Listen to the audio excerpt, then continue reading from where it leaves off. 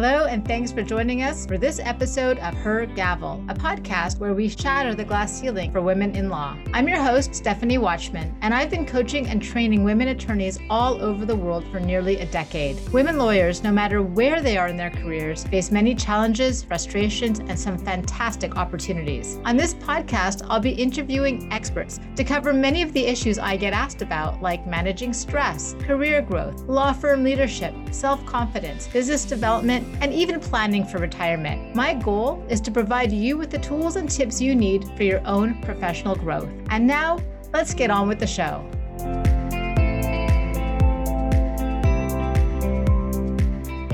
Today we have a very special guest, Brenda Abdillah. She's the author of Outsmarting Crazy Town, which hit the Amazon bestseller list for career books in September of 2020. As an executive coach, she works with leaders who need more effective ways to be engaged with their team and high-level professionals who are considering a career change. More than 90% of Brenda's clients get promoted, land a new role, or address their core leadership issue within a year of hiring her. The rest just takes a little longer. So welcome to the show, Brenda.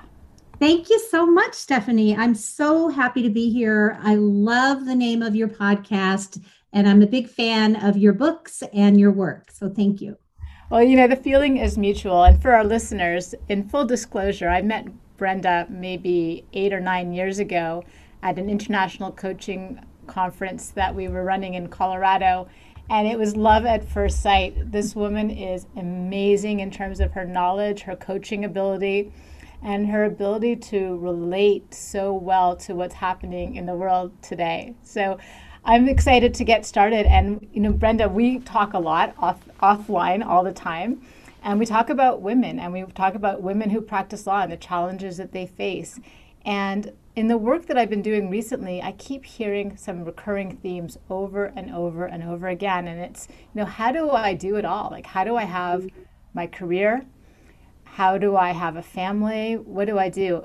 As a matter of fact, the other day I was talking to this client of mine. She's a young associate, and she's now 7 months pregnant, but she was very reluctant to let her boss know that she was pregnant because in her area of practice, there are no women other than herself and another young attorney. So they're really the first to have to deal with, maternity leave and leaving and coming back. And there's a high turnover rate for women in certain areas of law where they just leave. And in reading your book, which I love, your other book, What's Your Lane, you have a lot of thoughts on this. Would you be open to sharing them? Absolutely. Well, you started with, I think, probably the most controversial topic is, when to tell. And what I would say, obviously, it's a very personal choice. But what I would say is that you want to manage that message.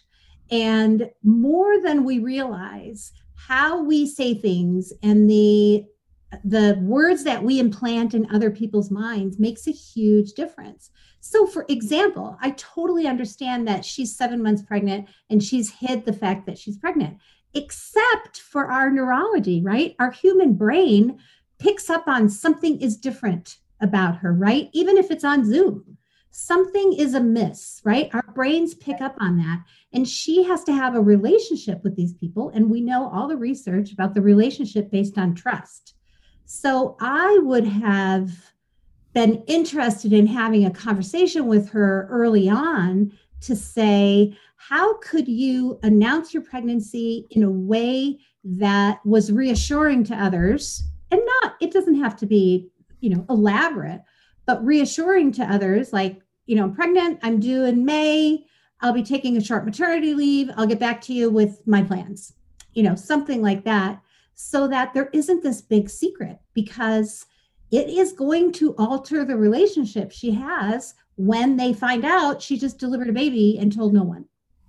That's exactly right. But why do you think it is that women are scared or reluctant? I know even for myself, when I was working in the corporate world, I never told my boss I was pregnant until I was 4 months pregnant as well. Why do you think that is? It's very common practice. First of all, I think we get bad advice. We get bad advice from loved ones. Like, look at people, our, mother or our auntie's age who had horrible experiences, right? My mother-in-law had to stop teaching because she was pregnant and showing. So we get bad advice from people who had bad experience, and we get advice under the category of it's personal and it's none of anybody's business, except for the fact that humans are very tribal and people feel connected to you at work. So some of it is about our personality also. If you're a very sharing person and people know about other aspects of your life, and then you withhold this piece of information. I can give you an example of an executive I worked with, and she was high risk. It was her second baby. And so she didn't tell anyone until 6 months, but it was obviously before COVID. You could tell, but she just would shut anybody down that asked a question. And so when she did finally reveal this information, people didn't feel like she had wronged them, but they felt like they weren't her friend when they thought they were her friend. So it's a really important dynamic. And I would rather see us feel empowered, take a hold of the messaging, and, tell people what to think about you. I couldn't agree more. In some cases, if you're like the only woman or there's a few women within a certain division of your practice area and you are empowered to speak up, you actually are creating, like in your words, your own lane in a way. You're really stepping into making, almost plowing the way for others that come after you. Yes. And, one thing that hasn't changed is women still get the question, oh, what are you going to do after the baby? The reason that I wrote What's Your Lane, which is a career book for moms, is because nobody asked my husband that question. And I was furious. Like from the moment I was pregnant, I became pregnant because I got a completely different set of questions than he did, which is inappropriate. It's totally true. And I'm like laughing as you're saying that because nobody ever asks us. Ever. So the next question that I have for you, like related to this topic of, being reluctant to tell people that you're pregnant, but then, you're a mom, you're working, you're an attorney. Yeah. Can you do it all? Like, how do you manage it? And I know you have some great thoughts on this. Yes, I really like to kind of disrupt the whole process, the whole way that we think. And really, I wrote the book, What's Your Lane, in 2013. And my hope was that in a few years, it would become obsolete, like completely irrelevant because everybody, but no, not, essentially not much has changed. So I wrote down some tips and we won't get through all of them, but the key elements are debunking some myths that we carry with us. So one is that if you have childcare, if you have full-time childcare in your life, you're paying someone to raise your kid. The person that says that to you should be slapped because that is the furthest thing from the truth. Our children, when they get a little older, they go to school, hopefully, for 6 or 8 hours a day. Is the teacher raising your child? No one would ever say that. But because we have a nanny, and I'm talking about in order to do a huge job, which most of my clients have, and to be a present parent, you're going to need a nanny or a child care center. You're going to need a housekeeper. You probably need a personal assistant. You might need a mother's helper. And none of those people are going to raise your child. You're still the one raising your kid. So I couldn't agree with you more on that, actually. I'm sorry to it's so true. And I love the fact that you're saying it's great to ask for help. Get the resources you need so that you can do it. And actually, it's mathematically impossible to do it without the help. One of the things I talk about in the book is the part-time lane, right? Everyone will say, well, that's the best of both worlds. That's it, part-time. Well, what happens with part-time is that most people quit their childcare or their nanny, right? So now they're full-time in charge of the kids in the household and everything. And then their spouse thinks, well, she only works part-time, so I'm not doing any of these other things. And then she takes her job, her full-time job, condenses it into 20 hours, still does all the work for half the pay. That is not ideal. That is so true. Like that is so true. You think it's so glamorous to be able to do like then I can do it all, but it's not true. You're doing even more because you're just jamming it all into such a condensed amount of time. Yes. And then so another is to, stop using faulty math. I call it mother's math because it's like this twisted guilt mixed with tradition kind of math. So let's say that you're an up and coming attorney and you have a family. Let's say you're having your second child. Maybe you make 150,000 a year. And so by the time you put together full-time childcare, a mother's helper, some assistance, like a meal delivery service, somebody who picks up your dry cleaning, all perfectly acceptable things. Let's say that you figure out that all of that is going to cost $55,000 a year. And so you start doing the math in your head. Well, if I make 150, I mean, by the time I pay for gas and all of this, maybe I should just cut back to part-time or I should just stay home. To me, that is faulty math for two reasons. One, if you are in a partnership or marriage, why are you not counting your spouse's income? Like, why does childcare only get mathematically deduced from your income? That to me is insane. You're a partnership. You're a pair. You have two incomes. Well, you are talking about mother's math and how we one of the things you say when we say mother's math, really you're always, as women, we're always taking all the responsibility for everything onto our own shoulders, and we're like, hang on a second. In many cases, not all, but in many cases, we do have partnerships. Exactly. And the other point, your income is going to grow and grow and grow. And your childcare expense is going to be reduced and reduced and reduced. So, for example, finding a little help if you have an 8 and a 10-year-old is so much cheaper than finding help if you have an 8-month-old and a 2.5-year-old, right? Because they need different kinds of childcare. One is in preschool, one needs a nanny or a special, daycare that takes infants. And so first of all, childcare is inexpensive compared to the value that it gives you.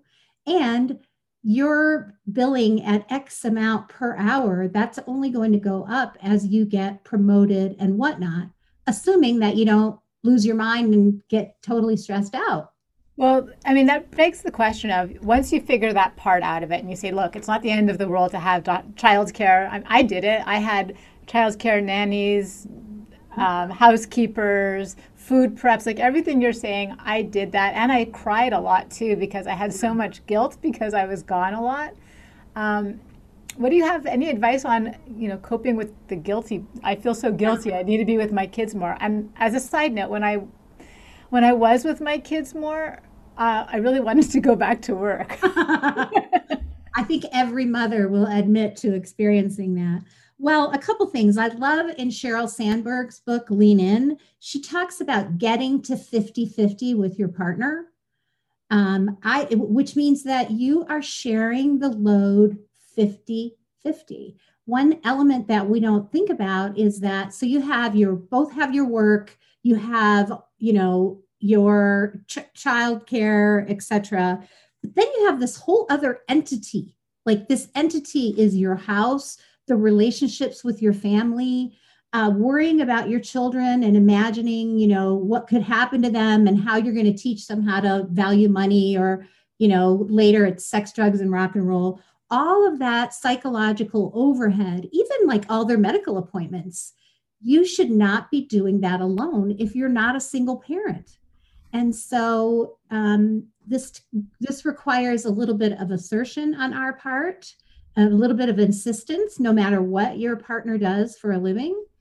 And it means that we have to lower our standards a little bit, right? We get perfectionistic and I have to be the one to do it and I'm the only one to do it. And Now, that is, I'm just saying like that whole concept of being perfectionistic, it really does transcend everything that I'm sure you could say the same when working with women. We try so hard to get everything right all the time. Mm-hmm. Yes. And, some of that is what feeds the guilt. So I always tell my clients, I use the F word and then I guilt. know So you do. let's say screw guilt, right? Because guilt is part of our humanity and designed to be our moral compass, but we overuse it. So let's say that you're thinking about having an illicit affair. Guilt pops up. Oh my gosh, I would ruin my family. I would break my vows.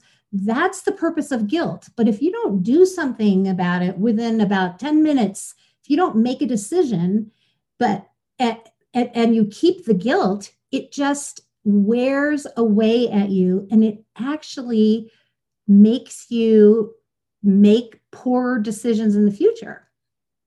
So if you say to yourself, for example, I should find different childcare because my mother-in-law smokes cigarettes, even though she's an amazing nanny, she is exposing my child to secondhand smoke. And you feel that, that guilt in the pit of your stomach.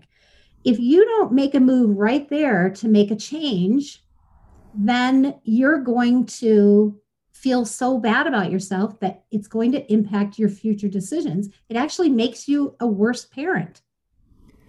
Yeah, and we hold off on making some of these decisions and we talk ourselves into or out of, and then we sit with the wrong decision and we're like, why did we do that? And then you go back and forth and you can never like let it go.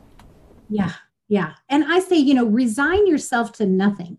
You're not stuck. You don't have to choose between the law career that you worked so hard at and being a good parent. You don't have to choose between your mother-in-law as your child care person and daycare, corporate daycare that you don't approve of, right?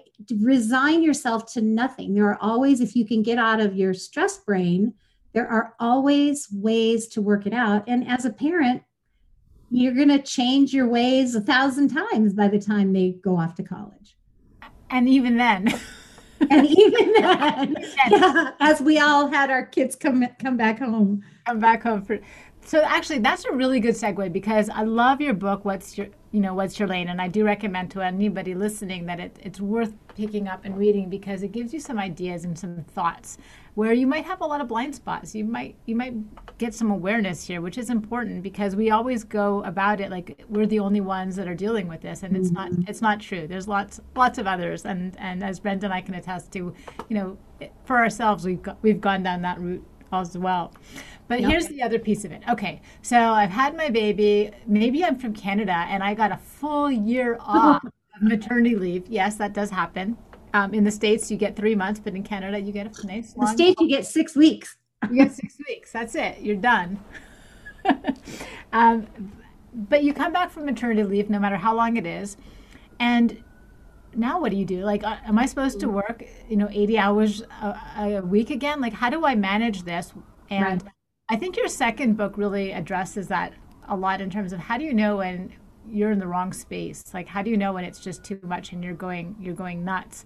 But how do you manage expectations when you're coming back into work and the demands of your job? Maybe you're a corporate lawyer and you have Yeah. closing to deal with, and sometimes you're going to have to work 70 or 80 hours a week and you feel terribly guilty and it's not something that you feel is sustainable.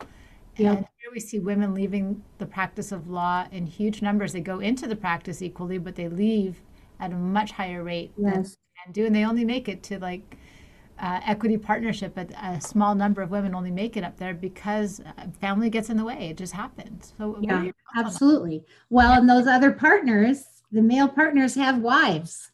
And so that's a little bit of what I was alluding to is, get yourself a wife in the form of 5 or 6 different helpers.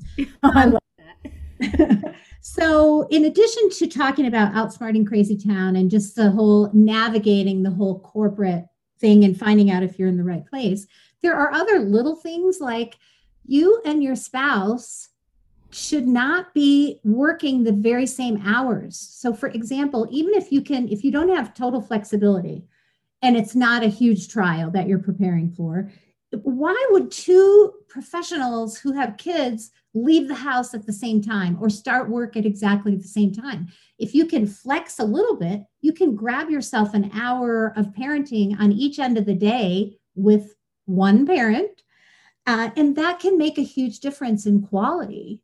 You can stop screwing yourself and don't take a job that's 2 hours away from your home. Move closer. Right. Consider not getting a puppy. Right. I mean, all of these things seem so great, but they really add to the burden of the primary caregiver in the house. Maybe if you must move, you move into a turnkey house, not one that needs renovation. All of these things add up to be crushing for your career, right? It needs to be protected.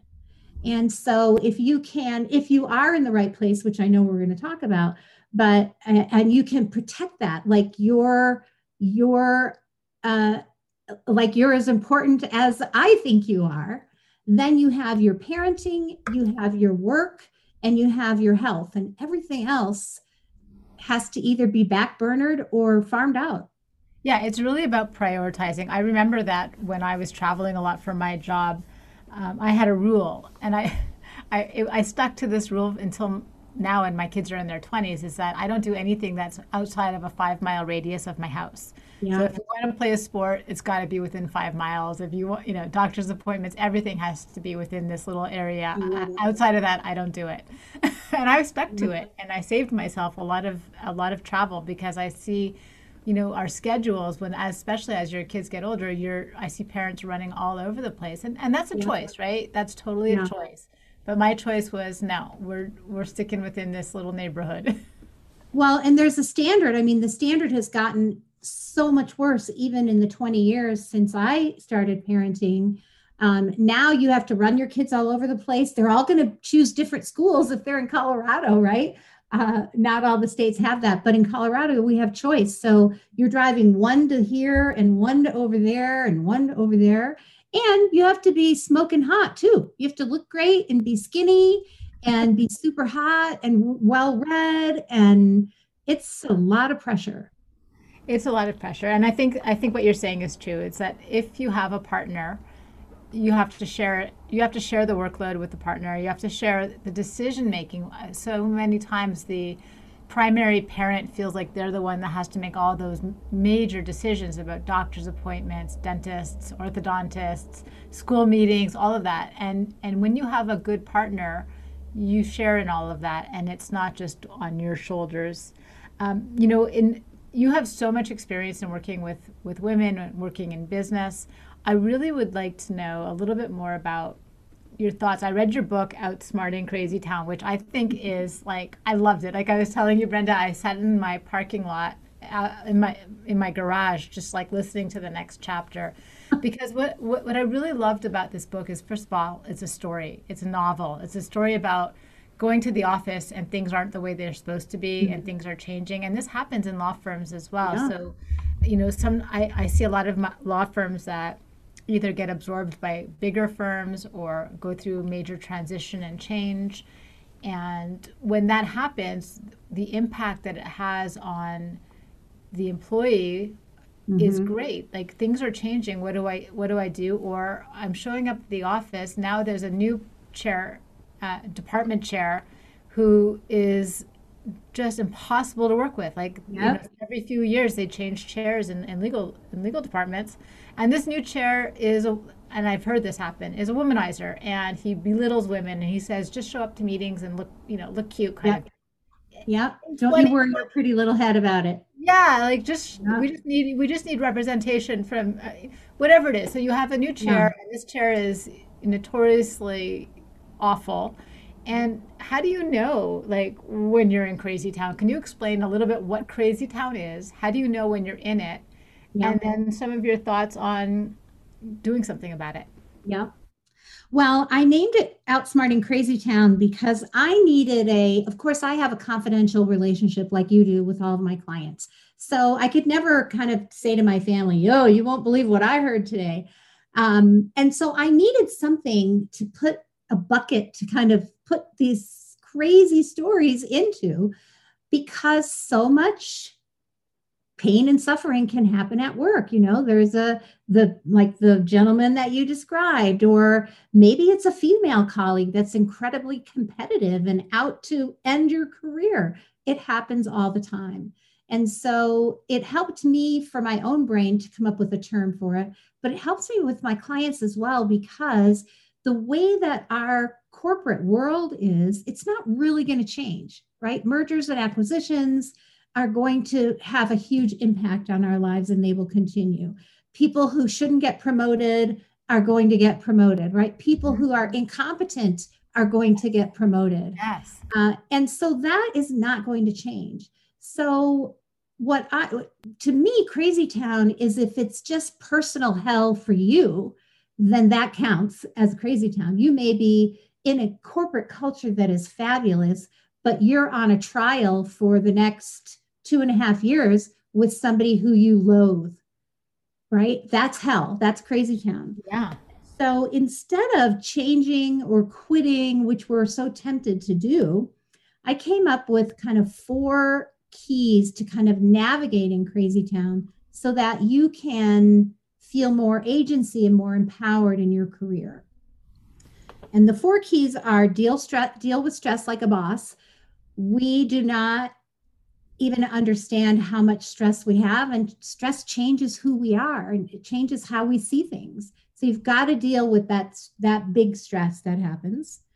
Another is to figure out your career superpower. So to think about yourself in terms of strengths and the problems that you like to solve. That'll help you figure out if you're in the right place or not. What your blind spots are. And these are usually in the realm of communication. For, I think, 90% of us have a kind of a blind spot about how we come across sometimes. And then activate your network. And for example, my relationship with you, like, we met some years ago, and look how much we've done for each other in those years. So imagine if we hadn't gone to that event, or we hadn't reached out or followed up with each other. So it doesn't have to be 1,000 people in your network, but caring and feeding your professional network can save you when you need it the most. I think it's important. I think that's something, especially as you're evolving in your career, that you really understand how to build and build those relationships within your network, because they do pay off in so many ways. Even if you're networking with other women who are in the same situation as you, or who are way ahead of you, to find even mentors and sponsors within your network to support you. In your book, you talk a lot about that, about, find a mentor, find somebody that can guide you. Tell us more about that. Yes, and I know you teach that in your program too, because it is essential. Now, first is definitely the stress, but as you kind of get yourself unraveled and peel yourself off the ceiling, just imagine if 2 years ago you had networked with somebody who's way ahead of you in your specific area of law, and then you reached out to her and said, boy, this chair is a real chauvinist, and I've just about had it with him. What if she said, you know what, we have an opening, and I'm going to put your name at the top of the list because you need to come over here. Done, right? Yeah. And so that's the kind of asset that now, if you decide to quit or you get fired, and then you try to develop a network, it's not too late, but it's kind of late. Much better if you develop it when you don't need it. It's so true. And there's so many great points that you bring up in the book about, learning to deal with your stress, finding your career superpower, your blind spots, leveraging your network. One of my favorite chapters, though, I love the titles, by the way, the great titles, but Going to Ugly. Oh. Can you talk? I'd love to be able to leave our listeners with something that they can actually put into action. And I think Going to Ugly might be a good one. What do you think? Okay, good. Okay. Yeah, so especially for the Americans that are listening and following your podcast, it's very American to kind of put a positive spin on everything. But from a coaching perspective, that's missing a critical point. And that critical point is complaining, not complaining in the way that we usually do to our girlfriends or our spouses, but to productively unleash everything that you're upset about. So let's talk about, maybe it's that peer who maybe is a different practice group leader who is coming after you, right? She is trying to derail your career, and it's very evident that she's trying to do that. Well, one of the ways that you can sort of get more strategic about it is to spend 5 minutes and a piece of paper or a voice recorder and just complain about what's going on. It gets it all out. You go to the ugly. This is not where you're taking responsibility or being a good person. This is where you are like blasting only to yourself or your coach or your therapist, um, not to girlfriends because they tend to, try to problem solve with you. So you get it all out, and then you start looking at it. So I have some questions I ask that the character in the book goes through of, what's the worst part of this? Articulating that can give you a real moment of clarity. And what have I tried? And then you can list all of the things that you have tried to mitigate this nightmare peer of yours. And then what am I willing to try that I haven't tried yet? And lo and behold, in 5 or 10 minutes, your brain can start delivering some real strategy that can help you kind of navigate your way out of this ugly situation. I think that's a great tip because so often what we do is we just kind of play the tape over and over and over and again about what's going wrong, what do I hate, what do I, what's getting me upset, and we don't ever look outside of that. We don't know the questions to ask ourselves to even think outside of that ugly box. Yeah, and I think we think it doesn't deserve any more of our time, but it is getting time. It's playing a record in your brain over and over, like you said. And so taking time to process it can be incredibly liberating. And I've gotten some of the funniest follow-up stories from my clients after they do the exercise. They're like, I cleaned out my garage, I cleaned out my refrigerator. Then I wrote a going to the ugly about my mother. And then I shredded it. It's like it's a good kind of, unburdening. Yeah, it's very cathartic to do something like that. There's one other thing that I thought was really interesting in the book that I wanted to share also, just like some highlights for me, was I think when the main character wanted to quit, he's like, you know what, I'm just going to quit and like start a surf store or something. And when I was in the corporate world, I used to think I had so much pressure from my job. I used to think, it would just be easier to sell shoes retail. Like I'm just going to do that. And you have it. You kind of coined something around that. Yeah. It's called the stress fantasy. The stress fantasy. I just want to share that with you with the audience, because I think that we all have stress fantasies. Let's talk a little bit more about that. It's funny. Just a few weeks ago, I spoke with a very highly specialized attorney, and she does IP law, and which is very hot right now, right? Intellectual property, and she wants to open a bakery. She's going to throw away her 20 years of IP expertise. She does not hate the law. She's just super burned out. And so I think it's important now, there are a few stories out there of somebody who, throws away their entire career and opens a bakery. But the chances are that if you can just deal with your stress, be open to the options that you have available to you, then you may realize that, for example, I asked her, what do you know about starting a small business, about leasing property, about hiring hourly, temporary, part-time people to run your bakery? What about commercial baking? She knew none of these things, right? He had a fantasy. Yeah, it just sounds really good. And so I think it's much more of an indicator of, wow, I am really stressed out and I need to address my burnout rather than getting a lease on a bakery.